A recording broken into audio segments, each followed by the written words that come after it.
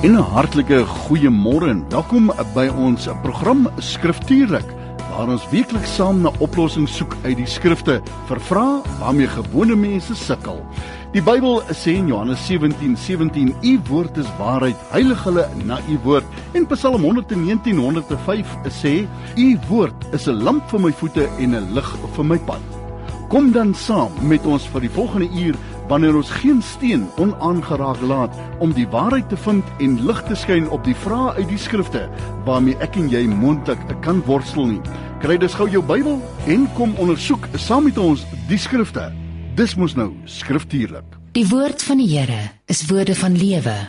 Jy hoor dit op 657 AM. Dis waar jy ingeskakel is en ons groet jou hier van die voetbanke van die Here Jesus Christus af. God se geskenk in Suid-Afrika en omstreke. Die feit dat ons, vrylik nog maar sê, Jesus is God, dat ons vrylik die skrifte mag ondersoek en dis wat ons elke Dinsdag doen in hierdie program. Tussen 11 en 12. Jy bepaal die ritme van die program deur die vrae wat jy instuur en die wese van die program gaan doeteenvoudig daaroor. Miskien het iemand eers iets gesê wat nie vir jou heeltemal strook met wat in die Bybel staan nie, bring dit onduidelikheid in jou hart, laat dit vrae ontstaan en dis die program waar jy daarin vrae kan instuur. 082-657-2729. Pastoor Matt Viljoen, hier sit hy saam met my in die ateljee.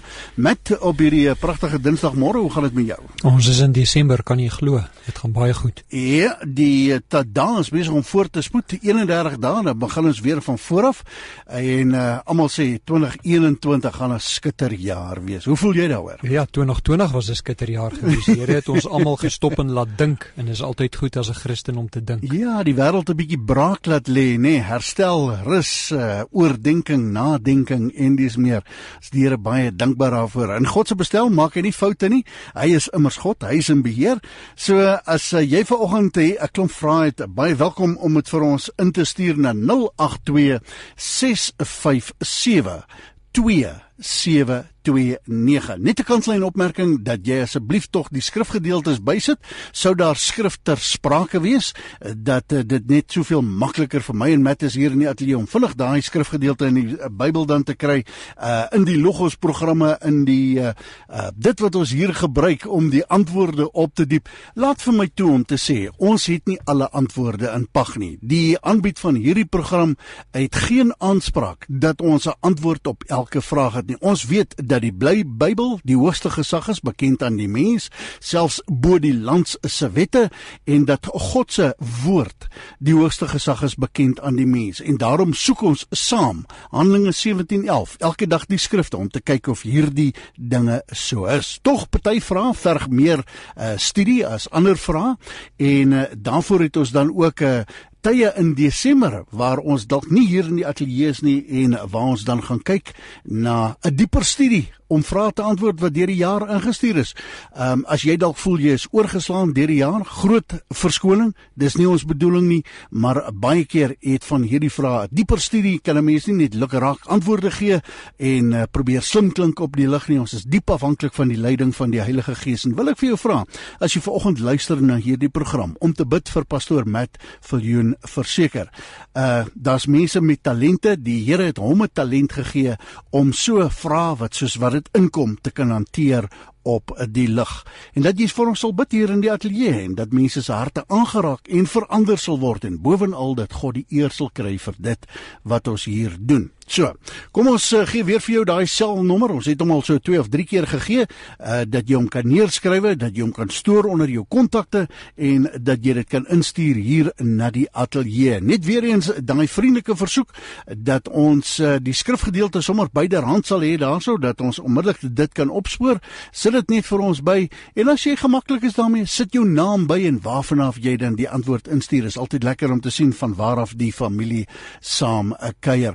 Met net so interessantheidshalwe die programme wat jy dan gebruik vir die Bybelse program hierso, ek weet jy maak gebruik van die Logos Bybelprogram, die vertalings en dis meer, ons stel navraag gehad oor watter vertalings gebruik jy, waarna kyk jy en dis meer vir die antwoord van die vrae wat ons hier het.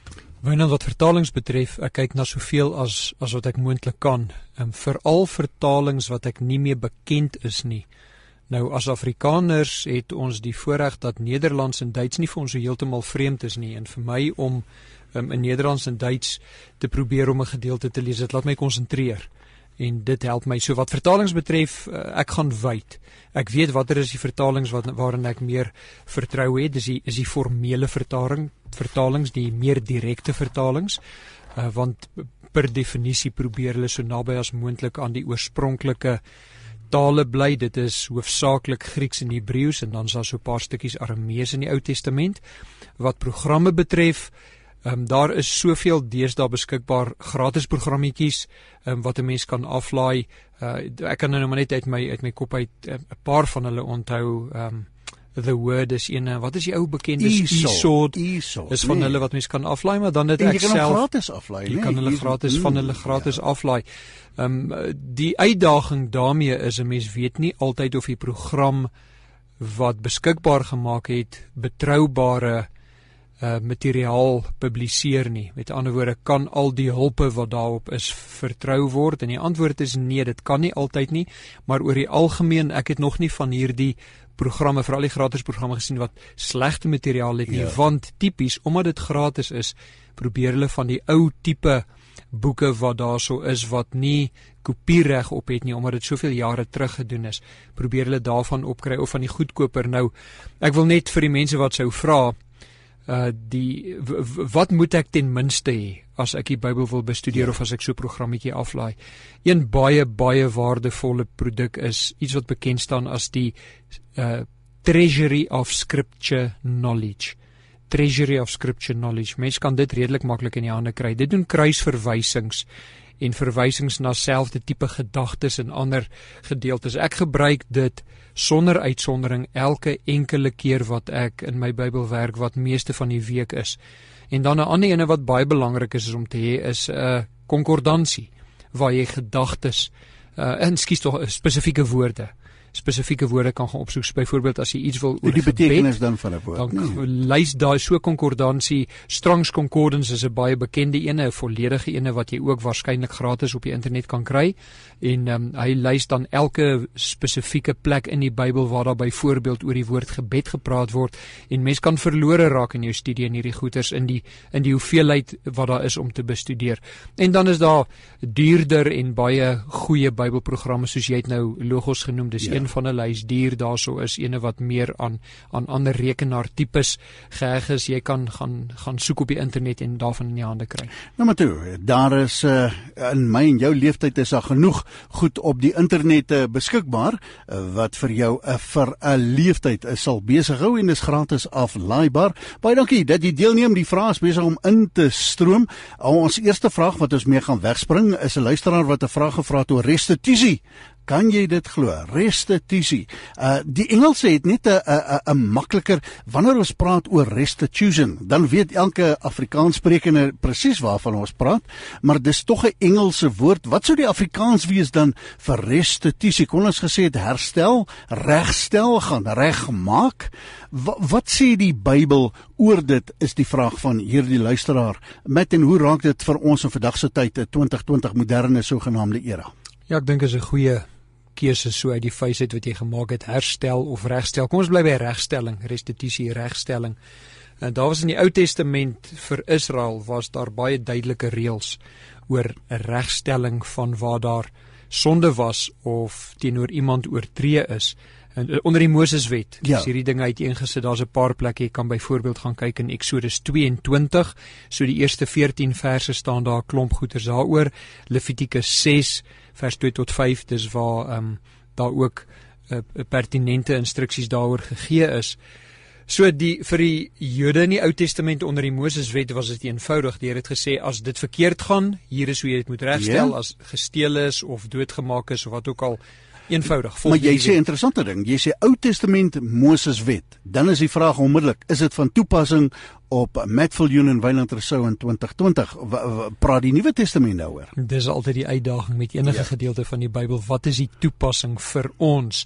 Die Nuwe Testament het 'n voorbeeld. Bekend, Lukas 19. Almal weet van Saggeus, die klein mannetjie wat in die groot boom geklim het. Ja. En daar's 'n aanduiding van Saggeus se ware geloof, omdat hy bely het wat hy verkeerd gedoen het, nadat hy die Messias ontmoet het, en toe gaan regstel het waar hy oortree het. Kon hy sê, hy is gewederbaar daarso, hy is hergebore in sy ontmoeting daar met Jesus, vandaar hierdie begeerte om regstelling te gaan maak. Om te gaan regmaak wat verkeerd is. Om te gaan regmaak wat verkeerd is. Ons kan aanvaar dat sy gewete hom geplaat, anders sou hy nie reageer het nie, en dit bring 'n baie belangrike gedeelte in.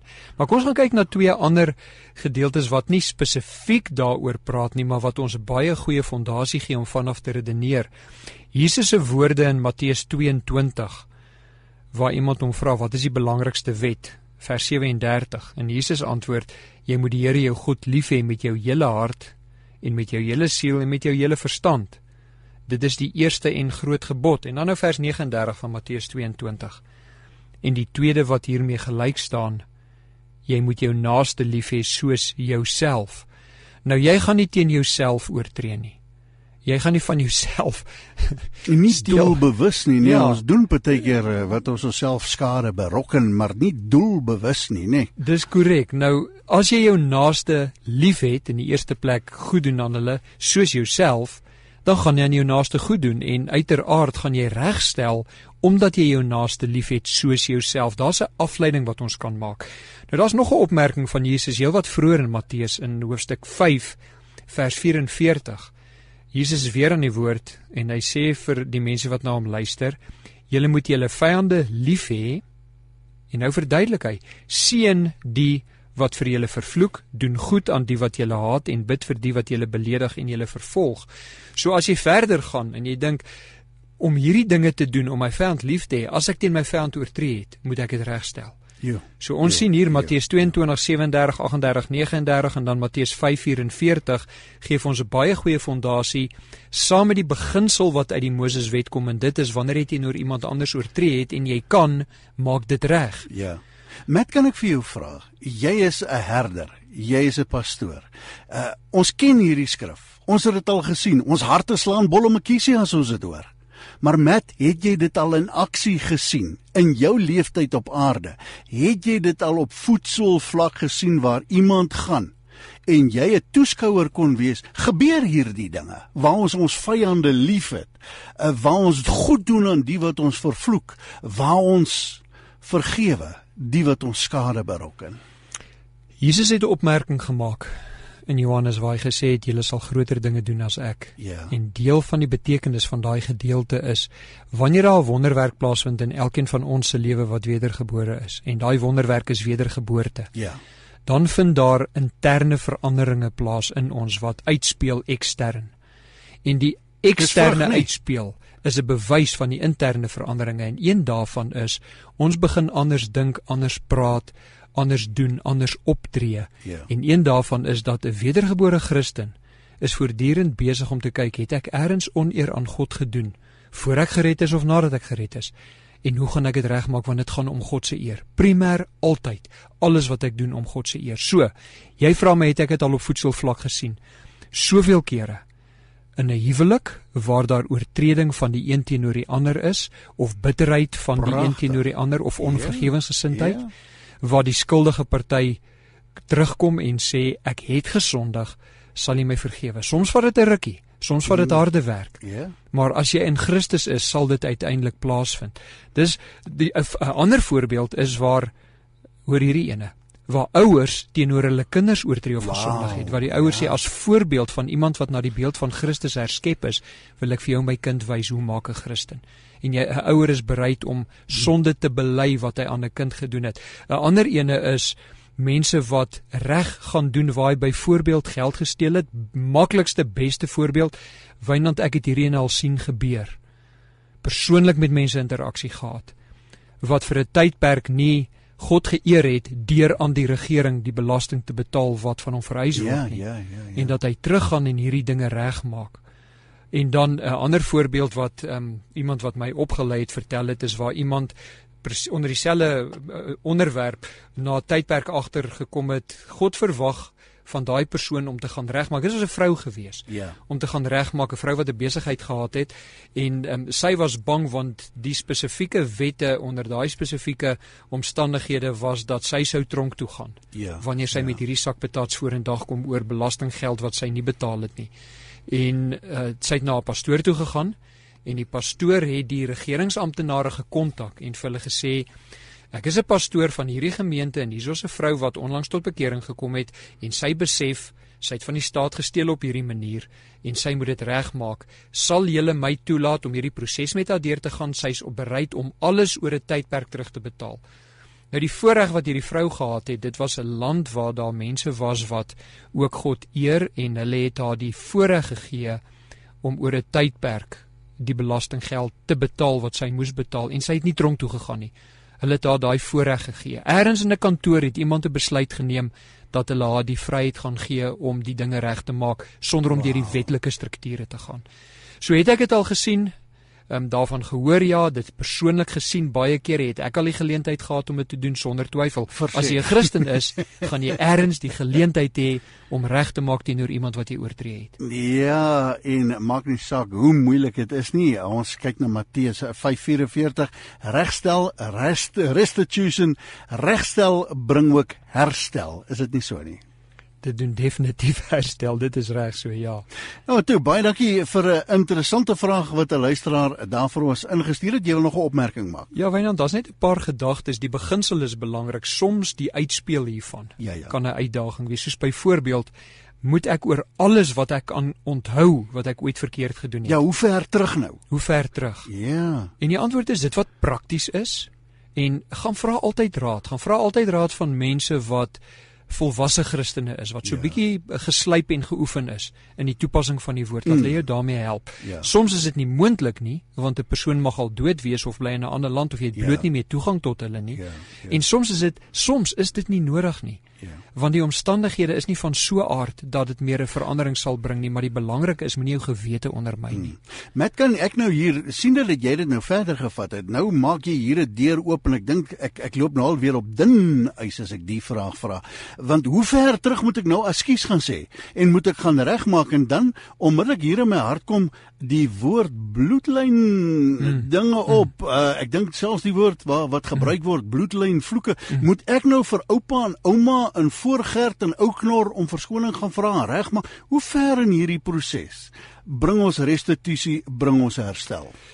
Die primêre rede hoekom ons dit doen is omdat die Here sê, bely julle sondes aan mekaar, Jakobus 5, bely, ontvang vergifnis. In die eerste plek, erken jou sonde, dan moet jy jou sonde bely, jou gedagtes moet verander daaroor, ek gaan hierdie ding regmaak en nie weer so leef en optree nie, en dan om vergifnis vra en vergifnis ontvang.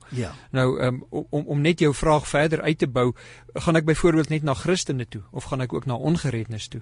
Die antwoord is almal teenoor wie jy oortree het, wanneer dit moontlik is, wanneer dit sin maak. Nou, hier's 'n grys area. Want daar kan iemand wees van wie jy nie hou nie, met wie jy nie wil gaan regmaak nie. En dis hoekom ek sê, kry gesoute Christene in saam met jou, dat hulle jou kan evalueer. Is jy nie besig om draaie te gooi en net te doen dit wat gemaklik wees en waarvan jy gaan hou en met mense van wie jy hou nie? Die antwoord is, jy gaan nie die geleentheid kry om altyd met almal reg te maak nie. En soms is daar omstandighede, is soos om met 'n besope mens 'n diep gesprek te probeer voer. Hy is besope en hy gaan nie na jou luister nie. Soms is daar omstandighede wat iemand jy moet versigtig wees. Maar die beginsel is, jy moet na jou gewete luister, jy moet bereid wees om jou sonde te bely, en ek sou sê as 'n reël, waar jy kan, doen dit.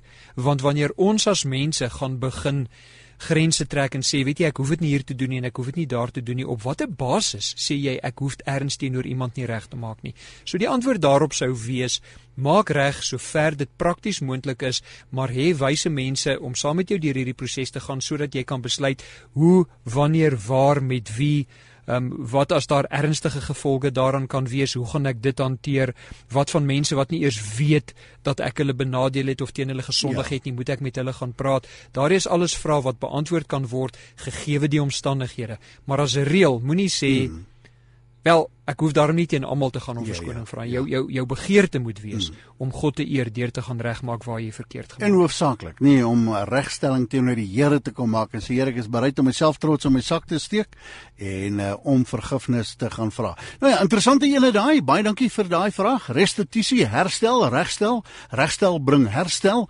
En as jy onlangs tot bekering gekom het of jy het tot bekering gekom in die loop van hierdie program, kom Heilige Gees en herinner jou aan iets dat ek en jy dan ook daadwerklik iets daarvan sal maak, die regstelling gaan maak, die herstel gaan doen, soos wat die skrifte vereis. Jy is ingeskakel op 657 AM, die program Skriftuurlik. Ons kyk na vrae wat jy vir ons instuur en ons hanteer dit soos wat hulle inkom op WhatsApp 082-657-2729.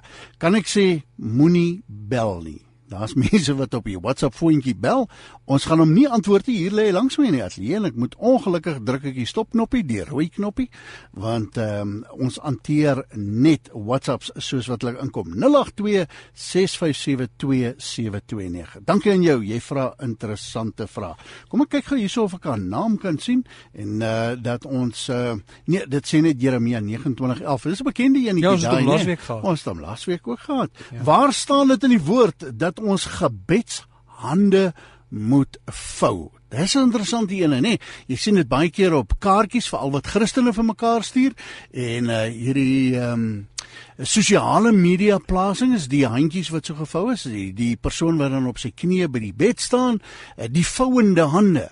Typerend dan van die Christen en die aanname is altyd, hierdie is gebed wat hier plaasvind. Is dit 'n skriftuurlike ding? Waar in die woord staan dan dat ons gebedshande moet vou? Hierdie is 'n nuwe vraag, nee, Matt, in 4 jaar het ons nog nie so 'n vraag gehad. Ja, Wynand, hier is baie interessant as jy die woord hand gaan soek in die Bybel. Ons het vroeër gepraat van wat se materiaal kan 'n mens gebruik as jy konkordansie vat en jy gaan soek hand, dan gaan jy 'n handvol plekke kry. Maar nou moet jy dit gaan kombineer en met gebed of bid en hande. Nou het jy baie min om mee te werk. Ek herroep nie en ek kry nie iets wat wys dat jy jou hande moet vou nie, maar hande en gebed is daar wel 'n kombinasie en daar's 2 wat ek wil uitlig en dit is regtig die enigste wat ek kon vind daaroor so in die vinnigheid van dat jy die vraag gelees het. In Matteus 19:13 word daar kindertjies na Jesus toe gebring dat hy sy hande op hulle kan lê en hulle kan seën. Matteus 19:13. Ja. Nou, die vraag is, as ons vir iemand bid, moet ons hande op hom lê, want hier's dan nou 'n voorbeeld daarvan. Ja. Hoe gereeld sien jy dit?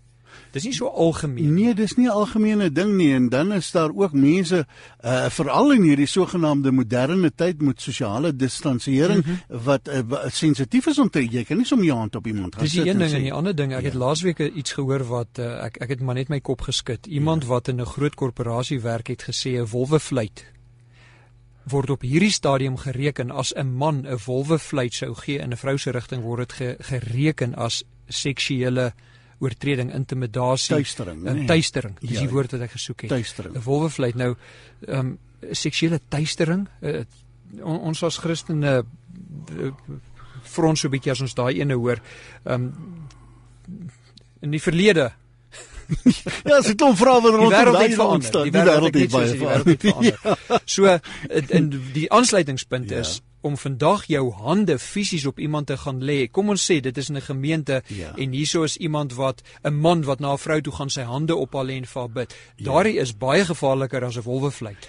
Want nou kan jy aangekla word. En daar sal sekerlik mense wees en ek het al gehoor Wynand 'n primêre wat noem jy iemand slagoffer. 'n Primêre slagoffer het my al vertel van hoe hulle wel getuister is, seksueel getuister is in gebed presies op hierdie manier. So dis gevaarlik. Maar ons sien dat Jesus sy hand op die kinders lê. Wat sou die antwoord wees? Vra toestemming voor die tyd. Verseker sonder twyfel en sorg dat daar ander mense by is wat getuienis kan getuienis wees. Die tweede ene, in 1 Timoteus 2 vers 8 is daar baie interessante ene. Daar skryf Paulus in die gemeente, hy sê binne die gemeente wanneer daar gebid word, ek wil hê dat die manne op elke plek moet bid en heilige hande ophef. Nou daar's 'n voorbeeld. Ja, dit lyk soos 'n tregter, nee, as jy nou jou hande ophef, die linkerhand en die regterhand. Iemand het gesê dat God se genade in hierdie tregter kan afloop in jou siel. Nou, maar dis nie die vouende hande. Dis nie vouende hande. Nou daar's ook 'n 'n interpretasie so wat ons in ag moet neem. Heilige hande is hande wat anders is, wat ander dinge doen. Nou hierdie ophef, heilige hande ophef sonder toorn en twis wat in 1 Timoteus 2 vers 8 staan, dis nie noodwendig fisiese oplig van hande nie. Maar die twee voorbeelde wanneer ons hande en gebed saamgooi, die twee voorbeelde wat ons kry is ene waar Jesus sy hande op iemand gelê het terwyl hy bid en waar mense, indien jy 'n letterlike interpretasie hiervan wil maak, wat hy sy hande oplig in gebed en ons sien dit ook redelik gereeld op kaartjies en goeters. Om die vraag te antwoord, waar in die woord staan daar dat ons moet gebedshande vou? Ek kon dit nie kry nie. As iemand dalk van so iets weet of hoor, dan kan julle gerus vir ons laat weet, maar ek kon nie so in die vinnige soek, kon ek nie kry dat daar so iets is, wat ons in gedagte moet hou. Nou maar toe, baie interessante vraag, ek wou gesê jou naam, maar aan Jeremia 29:11, baie interessante vraag wat jy vir ons gestuur het, met nog 'n opmerking ja, van jou kant? Ou Testament, het ek nou 'n Ou Testament voorbeeld gekry, 1 Konings 8 vers 54, Salomo, nadat hy, net toe Salomo gereed was om hierdie hele gebed en smeking tot die Here te bid, het hy voor die altaar van die Here opgestaan en uit sy knielende houding, sy hande na die hemel uitgebrei en gebid. So daar's 'n praktiese voorbeeld van waar iemand sy hande na die hemel, so dis die verste wat ons kom. Hande vou, dis is die teenoorgestelde van hande uitstrek na die hemel toe. Ek kyk net gou hier op Psalm 24:3 is nog ene. Psalm 24:3 wat staan: wie mag klim op die berg van die Here en wie mag staan in sy heilige plek? Hy wat rein van hande is en suiwer van hart, wat sy siel nie ophef en tot nietighede en nie vals sweer nie. Weereens rein hande, maar nie gevoude hande noodwendig nie, nê? Nou ja, as jy dalk 'n ander invalshoek het, laat weet vir ons, baie interessant. Daardie vraag wat jy vir ons gestuur het, baie dankie. Die telefoonnommer in die ateljee, ons gebruik 'n WhatsApp nommertjie en die telefoonnommer in die ateljee is 082 657 2729 082 657 2729. Dit is die telefoonnommer hier in die ateljee. 'n Geliefde broer in die Here wat gereeld saamkuier in hierdie program. Hy sê, man, ek is 'n ou wat hou van styk. Die Bybel is vir my 'n styk. En ek het die voorreg om vir hom dan persoonlik ook te ken. Tuis Swanepoel, goeiemôre. Groete daar vir jou geliefdes. En hy sê 2 Korintiërs 13:5. Nou 2 Korintiërs 13:5. Tuis, jy het ook ander skrifgedeeltes daar gemeld. Ons gaan eers nou maar net kyk na 2 Korintiërs 13:5, 'n groot skrif wat ek lief is om te quoteer, 2 Korintiërs 13:5. En as jy jou Bybel daar gaan oopmaak, dan sê dit 'n interessante ding. Matt, gaan jy hom vir ons lees, 2 Korintiërs 13:5? Ja, Thys, baie dankie. Dis regtig, hierdie is 'n wonderlike vraag om te antwoord, want daar is 'n handvol dinge om in gedagte te neem.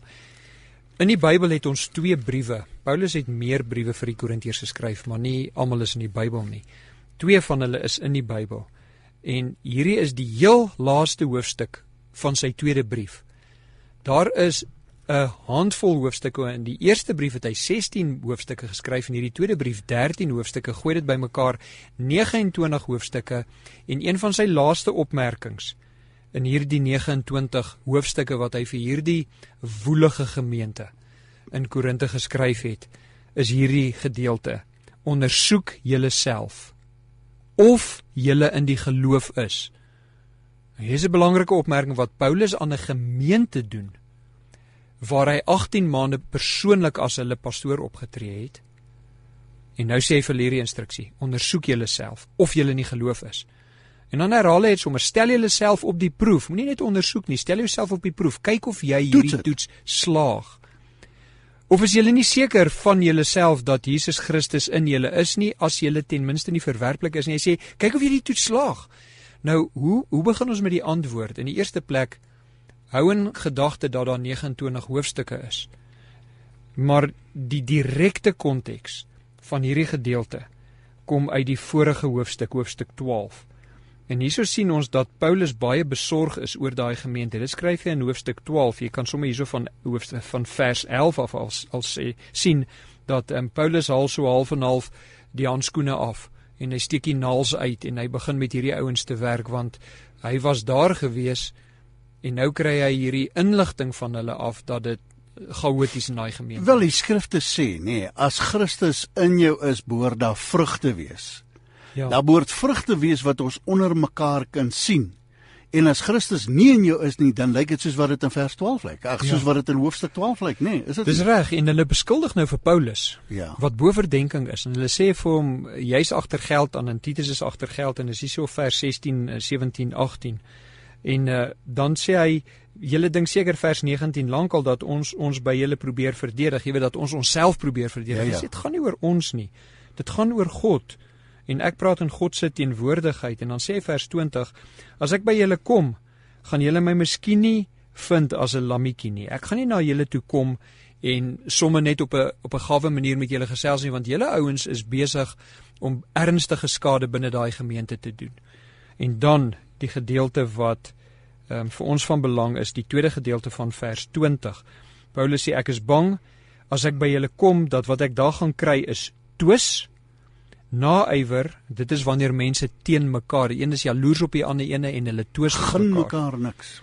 En onbeheersheid, en selfsug, en kwaadpratery, en nuusdraery, en verwaandheid, en wanorddelikheid.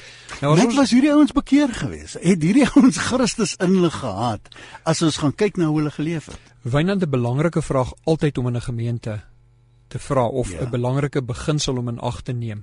Wanneer jy voor die gemeente staan, en jy sê vir hulle broers en susters, dan is die verwysing, of jy sê vir hulle geliefdes, of wat ook al jy vir hulle sê, vriende, of wat ook al, dan is die verwysing normaalweg, of die afleiding is, ek kyk na julle, en ek sien julle as medegelowiges. Familie. Maar ons weet sonder twyfel, dat gemeentes het op enige gegewe stadium, iemand daar, wat nie waarlik wedergebore is nie.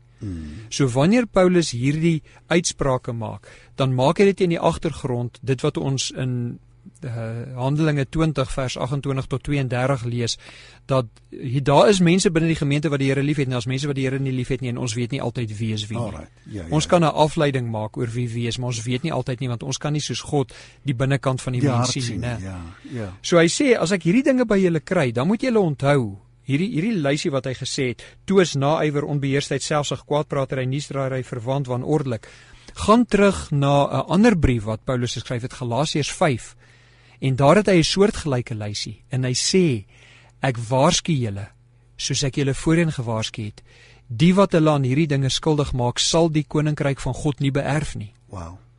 So wanneer hy dit in Galasiërs sê, en dan hierso ook aanhaal, dan moet ons weet dat Paulus sê, as hierdie dinge onder julle is, dan is ek bekommerd. Nou kom ons lees net verder, vers 21.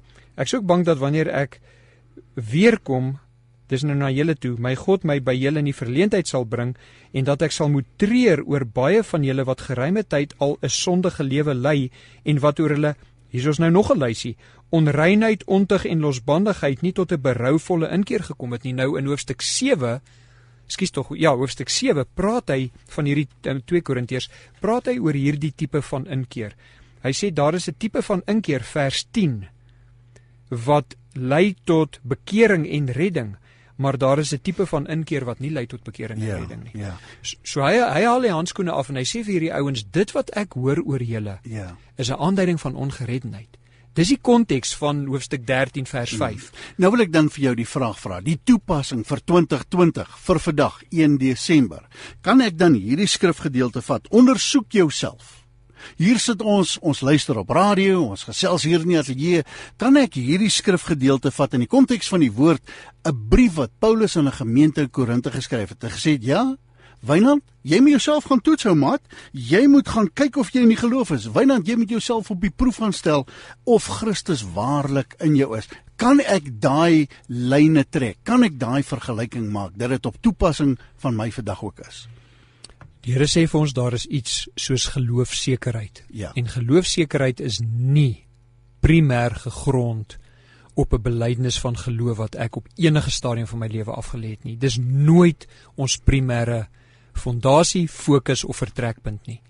Ons primêre vertrekpunt is, indien ek ooit in die verlede 'n belydenis van geloof afgelê het, hoe lyk my lewe tans? Want dit is die enigste evalueringsbasis wat ons het, is waarmee hou ek myself besig? Wat doen ek? Wat gaan in my gedagtes aan? Wat lees ek? Wat kyk ek? Wat luister ek? Hoe lyk my vriendekring? Hoe lyk my kleredrag? Hoe lyk my kerkbetrokkenheid? Hoe lyk my liefde vir my naaste? Hoe lyk my vriendskappe? So daar alles is praktiese uitlewing. En nou moet ek hierdie lig vat van die woord in 2 Korintiërs 13:5. Ja. En ek moet gaan kyk, is enige van hierdie 2 lysies wat ek van vers 12 af gesien het, is enige van daai 2 lysies waar van my, maar die probleem is, nie een van daai 2 is volledige lysies nie, en nêrens gee die Bybel ons 'n volledige lys nie. Al wat hy vir ons wel sê is, jy moet jouself gaan evalueer en kyk, is jou liefde, begeerte, optrede, doen en late denke, is dit by die Here? Ja. Ek het nou gesê vers 12 van vers 19 af van 2 Korintiërs 12. Jy moet dit gaan doen. So vat ja, die antwoord is ja, want jy vat hierdie lig, jy skyn hom in jou lewe en jy sê, laat ek myself toets.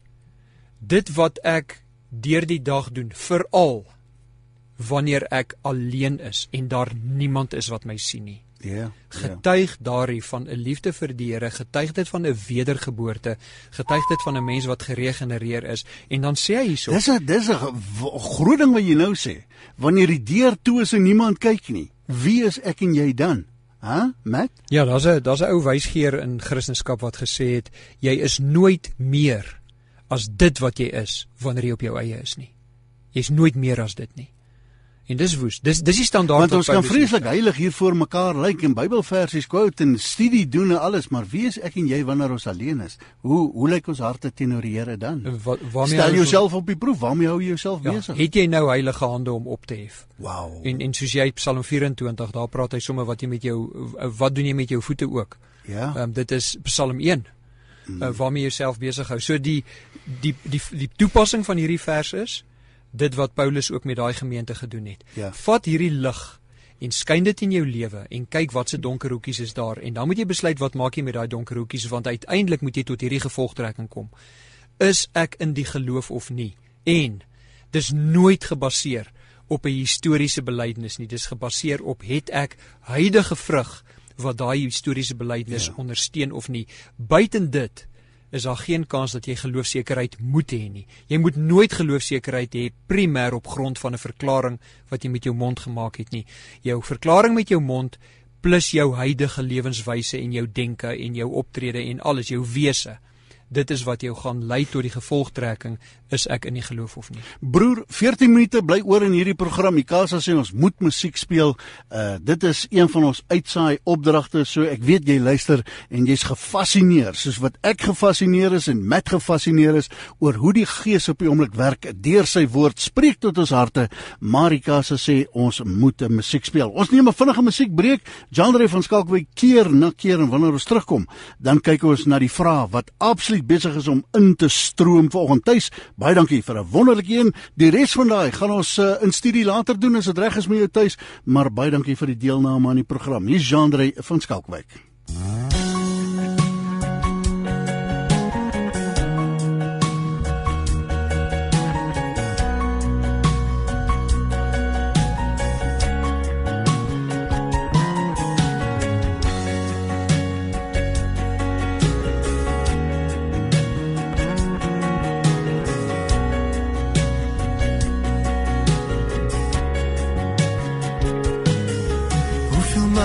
Ek het teleurgestel en elke keer vergeef jy maar weer.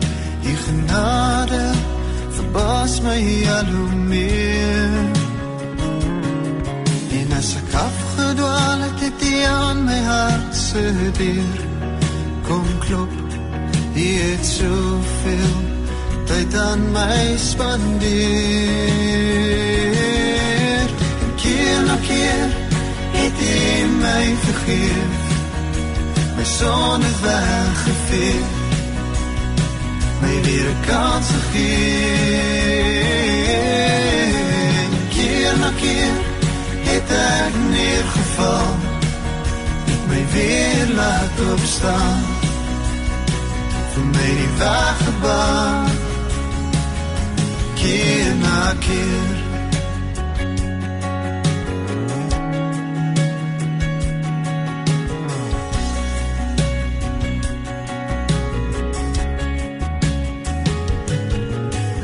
Stormwinde aan my huis hier ek, oomblik gaan ek op my knieë voor die Heer. En ek weet dan dat geen stormwind my ooit sal kan vind, want ek sien Jesus se kind.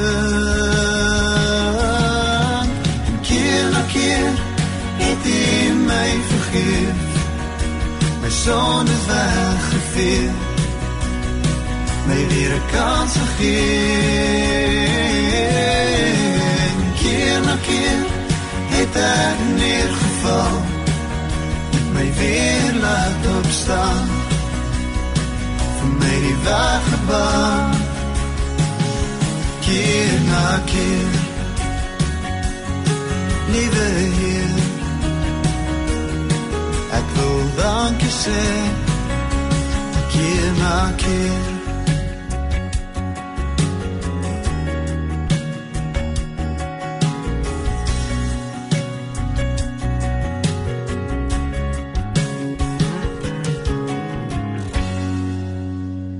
Die woord van die Here is woorde van lewe. Jy hoor dit op 657 AM. Die woord van die Here is altyd 'n lewe. Sê Hebreërs 4:12, dit sny tot op murg en tot in been. Natuurlik in die murgbeen, die DNA van die mens, daar waar witbloedselle gemaak word, wat enige siekte en ellende beveg in jou liggaam. So kom die woord van die Here ook sny uit murg en 'n been. Jy's aangeskakel in die program Skriftuurlik. Baie dankie vir jou. Jy maak die program so interessant, so voorreg vir ons twee om dit te kan aanbied. En wonderlik, how good and how pleasant it is for brothers to dwell together. Kan ek sê susters ook. Baie dankie vir jou wat saamkuier in die program vanoggend. Rina het vir ons 'n interessante vraag gesê. Sy sê, môre Wynand, vanoggend het julle gepraat oor mercy and grace. Onthou jy die stelling wat Janine op die lig gelees het in Goeie Nuustyd vroegoggend in ons vroegoggende drive time show. Wat sou die suiwer Afrikaans uit my togter toe nou reg help daarmee? En toe het ons gepraat oor mercy and grace. En die stelling wat sy gemaak het is dat mercy het doeteenvoudig die verlore seun 'n tweede kans gegee. Verwelkom by die huis, mercy. En grace is wat vir hom daai feesmaal voorberei. Die pa wat by die hek staan wag het. En toe sê sy in Afrikaans, genade. Maar wil julle nie 'n paar gedagtes met my deel daaroor nie? Rina, baie dankie vir 'n interessante vraag.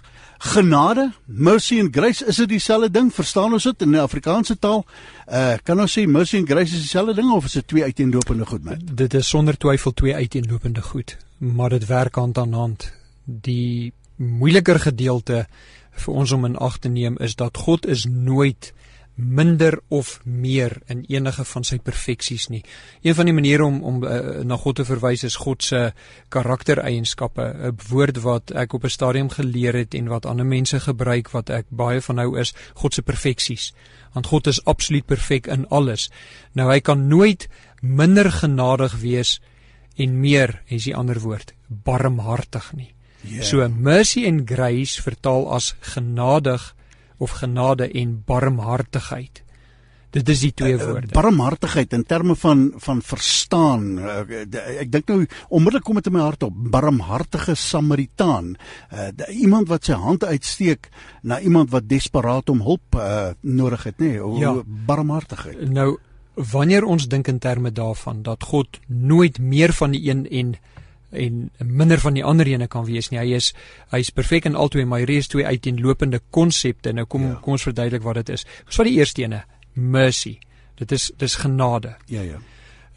Mercy, ek gaan dit in die Engels sê hulle, mercy is when God does not give you what you deserve. En ek hoop nou ek is reg om met hierdie. Hy gee jou nie wat jy verdien nie. Dis sy genade. Hy gee jou nie wat jou toekom nie. Jy verdien, elke mens wat gebore is, verdien die hel. Ja, T.D. Jakes sê ons is gebore met hierdie virus, hierdie sonde virus wat ons voortsleep hel toe, né? Ons moet daarna toe gaan as gevolg van dit wat die Ou Testament ons leer, die erfsonde, dit wat ons vanaf Adam en Eva se sondige geneigthede ontvang het, omdat ons nageslag van Adam en Eva is. So in sy genade gee God ons nie wat ons verdien nie. Dis hel. Dis 'n groot ding hier. Ekskuus, ek val jou in die rede, maar dis 'n groot ding. Wat jy sê is jy word gebore en jy's onmiddellik op pad hel toe. Wynand, daar's meer daaroor te sê. En ek wil nou nie daar gaan nie. Alright. Okay, ons gaan nie op daai ding huis klim. Ja, want nou die eerste vraag wat opkom, wat van babatjies wat van babatjies? Alright, wanneer daar verstaan is en daar ons gaan nie nou so intoe nie, nee. Ja. Maar wanneer God in sy genade iemand nie gee wat hy verdien nie, dan is dit genade. Alright. Barmhartigheid, grace, is wanneer hy jou gee wat jy nie verdien nie. Nou, dink aan die woord barmhartig. Sy hart is sag. Hy gee jou wat jy nie verdien nie. En wat is dit? Ewige lewe. So kom ons vat weer daai twee. Wat is God se genade? Hy gee jou nie wat jy wel verdien nie, dis hel. Wat is sy barmhartigheid? Hy gee jou wat jy nie verdien nie. Pragtig. En dit is ewige lewe. Ja. Wanneer jy gered raak. So dit is hoe ons tussen daardie twee onderskei. So eenvoudig soos dit. Rina, toe ek vir hom kans gee om te praat, nee, toe sit hy gou vinnig dit in 'n neutedop. Baie dankie vir 'n interessante een en ek hoop jy verstaan dit ook soos wat hy dit nou gedeel het. Genade en barmhartigheid. Baie dankie vir 'n interessante vraag en daarmee stap ons dan nou weg van daardie ene af ook. Ons het nog so 'n paar minute tot ons beskikking. 'n Luisteraar, kom ons kyk of ons 'n naam daar kan kry hier op WhatsApp. Sissel, wat van ons hierdie ene ingestuur het? Matteus 17:10 tot 13. Matteus 17 vers 10 tot 13. Met baie wat nou wonder wat nie 'n Bybel byderhand het nie. Wat staan daar? Kan ons daar begin? En sy disippels het hom gevra en gesê, waarom sê die skrifgeleerdes dan dat Elia eers moet kom? En Jesus antwoord en sê vir hulle, dis waar. Elia kom eers en sal alles herstel. Maar ek sê vir julle dat Elia al gekom het en hulle het hom nie erken nie, maar aan hom alles gedoen wat hulle wou, so sal die seun van die mens ook deur hulle lei. Toe verstaan die disippels dat hy met hulle van Johannes die Doper gespreek het. Nou hierdie is ene wat baie mense laat struikel. Dit is nie 'n eenvoudige ene nie. Dit is 'n moeilike vraag en as ek reg wil laat geskied aan hierdie antwoord, dan kan ek nou begin om 7 bladsye en 3300 woorde se antwoord te gee. Ons het hierdie ene so 2 jaar terug het ons hom hanteer as 'n enkele antwoord, 'n lang antwoord, maar hy kom van tyd tot tyd op. En net om jou 'n idee te gee, daar is baie om in ag te neem om te verstaan wat hier aan die gang is. Hier is 'n handvol mense betrokke. Kom ons gaan kyk. Wie is betrokke? Jesus sê, of die disippels verstaan dat Jesus bedoel dat Johannes die Doper Elia is wat teruggekom het. Nou, ek gaan 'n klompie skrifgedeeltes noem wat die mense self kan gaan opsoek, maar dis 'n handvol inligting. So hopelik gaan dit vir jou uiteindelik sin maak. Lukas 1 vers 13 tot 17 moet jy gaan lees.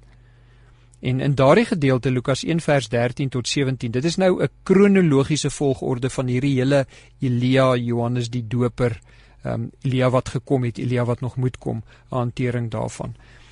Daar is 'n verwysing in daai twee gedeeltes na Ou Testament, Maleagi 4 vers 5 en Maleagi 4 vers 6, wat verwys ook na die werk van Elia en 'n verwysing na Johannes die Doper. En dan is daar 'n volgende gedeelte, dis die beskrywing van Johannes die Doper se persoon, sy boodskap en sy doopbediening. Nou dit is hoekom Jesus die disippels laat verstaan, Johannes die Doper is Elia wat gekom het, maar daar staan op 'n stadium, maar Johannes is nie Elia nie, hy het in die krag van Elia, in die voorbeeld van Elia, in die gees van Elia gekom. So dit is ook wat ons in gedagte moet neem. Dan 'n volgende gedeelte, Johannes 1 vers 19 tot 25, Johannes 1 vers 19 tot 25, daar gaan die inligting kry oor Johannes se selfidentifisering aan die priesters en die leviete. Hulle wou geweet het, is jy die Messias? Dan sê hy, nee, ek is nie die Messias nie, maar ek is die ene wat die Messias se voorganger sou wees, en dit is 'n terugverwysing na Maleagi 3 vers 1. So daar het jy nou al 'n klomp gedeeltetjies. Onthou nou, ek doen 'n kronologiese verwysing vir jou. In die eerste plek het ons gekyk Lukas 1 vers 13 tot 17, dan Maleagi 4 vers 5 en 6, dan wat ek nie genoem het nie, beskrywing van Johannes se persoon, boodskap en doopbediening, Matteus 3 vers 1, hy kom na daai Maleagi gedeelte, en dan Johannes se selfidentifisering, Johannes 1 vers 19 tot 25, wat ook verwys na Maleagi 3 vers 1 en na Jesaja 40 vers 3. Ek wil net hierdie agtergrond gee voordat ek die finale gevolgtrekking maak. En dan Jesus wat praat by Nasaret oor die werk van Elia, dis Lukas 4 vers 25 en 26, en dan Johannes se verhouding met God se koninkryk, dis Matteus 11 vers 13, en daarso staan, want al die profete en die wet het tot op Johannes geprofeteer, en as julle dit wil aanneem, hy is Elia wat sou kom. Maar Jesus het nou net vir ons in hierdie gedeelte in Matteus 17 gesê, Elia moet nog kom, Elia het gekom, Elia moet nog kom, so kom ons gaan aan. Dan Herodes Antipas se foutiewe identifisering van Jesus, want ek gee nou net skrifgedeeltes vir mense wat dit kronologies wil gaan evalueer, is Markus 6 vers 14 en 15, en die parallelle gedeelte Lukas 9 vers 7 tot 8, en dan Petrus se identifisering van Jesus as die Christus, want daarso kom ook hierdie gedeelte oor Elia en die profete, is Matteus 16 vers 13 en 14, Markus 8 vers 27 en 28, en dan Elia se verskyning tydens Jesus se verheerliking op die berg, na die dood van Johannes die Doper. Dis Matteus 17 vanaf vers 2 tot 4, en Markus 9 vers 4 en 5, en Lukas 9 vers 30 tot 33, dis daai verskyning van Elia saam met Jesus op die berg van die verheerliking. En dan kom ons by Elia en Johannes die Doper, Matteus 17, hierdie gedeelte wat Sissel vir ons gevra het om te lees. As jy is op hierdie stadium wat ons kronologies hier is, so om 'n behoorlike beeld te kry, Sissel, moet jy al hierdie voorafgaande skrifgedeeltes gaan lees, voordat jy by hierdie ene uitkom. Nou, in Jesus se laaste ure, is daar weer 'n verwysing. Matteus 27 vers 47. En sommige van die wat daar staan, hoor dit en sê, hy roep Elia.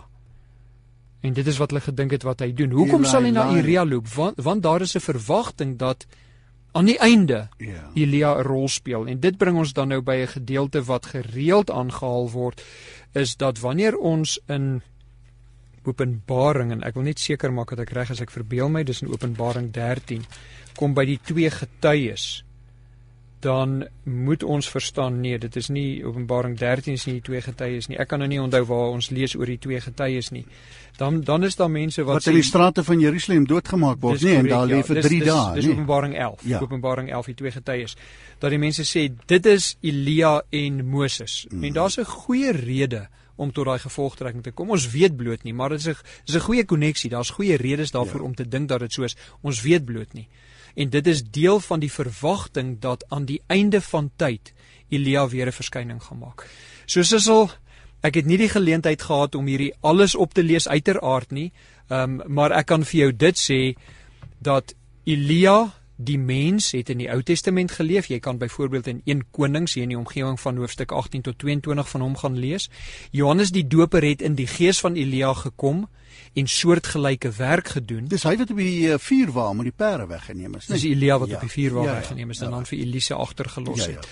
En aan die einde van tyd is daar 'n aanduiding dat Elia weer 'n rol gaan speel. Dit is die ding om in gedagte te hou, en dan sterkte met hierdie evaluering van hierdie klompie tekste. Dit is 'n studie wat my, soos ek vir jou gesê, 3300 woorde en 7 bladsye laat skryf het om dit alles bymekaar te trek, maar ek sal deur al daai moet lees om vir jou 'n finale kort bonkige antwoord te gee. Ek kan dit nie nou doen nie. Wat ek hoofsaaklik vir jou kan sê is, hy was in die verlede, hy kom weer, Johannes die Doper het in sy gees gewerk en soortgelyke dinge gedoen. Daar is gesê Johannes die Doper is Elia wat sou kom, maar ons weet Elia kom nog. So probeer bietjie hierdie ene uitsorteer. Daar's baie studie daar. En as jy nou gesit en jy is 'n dienaar van die Here Jesus Christus, 'n volgeling van ons meester, dan is die kans groot dat jy met jou eie oë ook in die hiernamaals sal sien.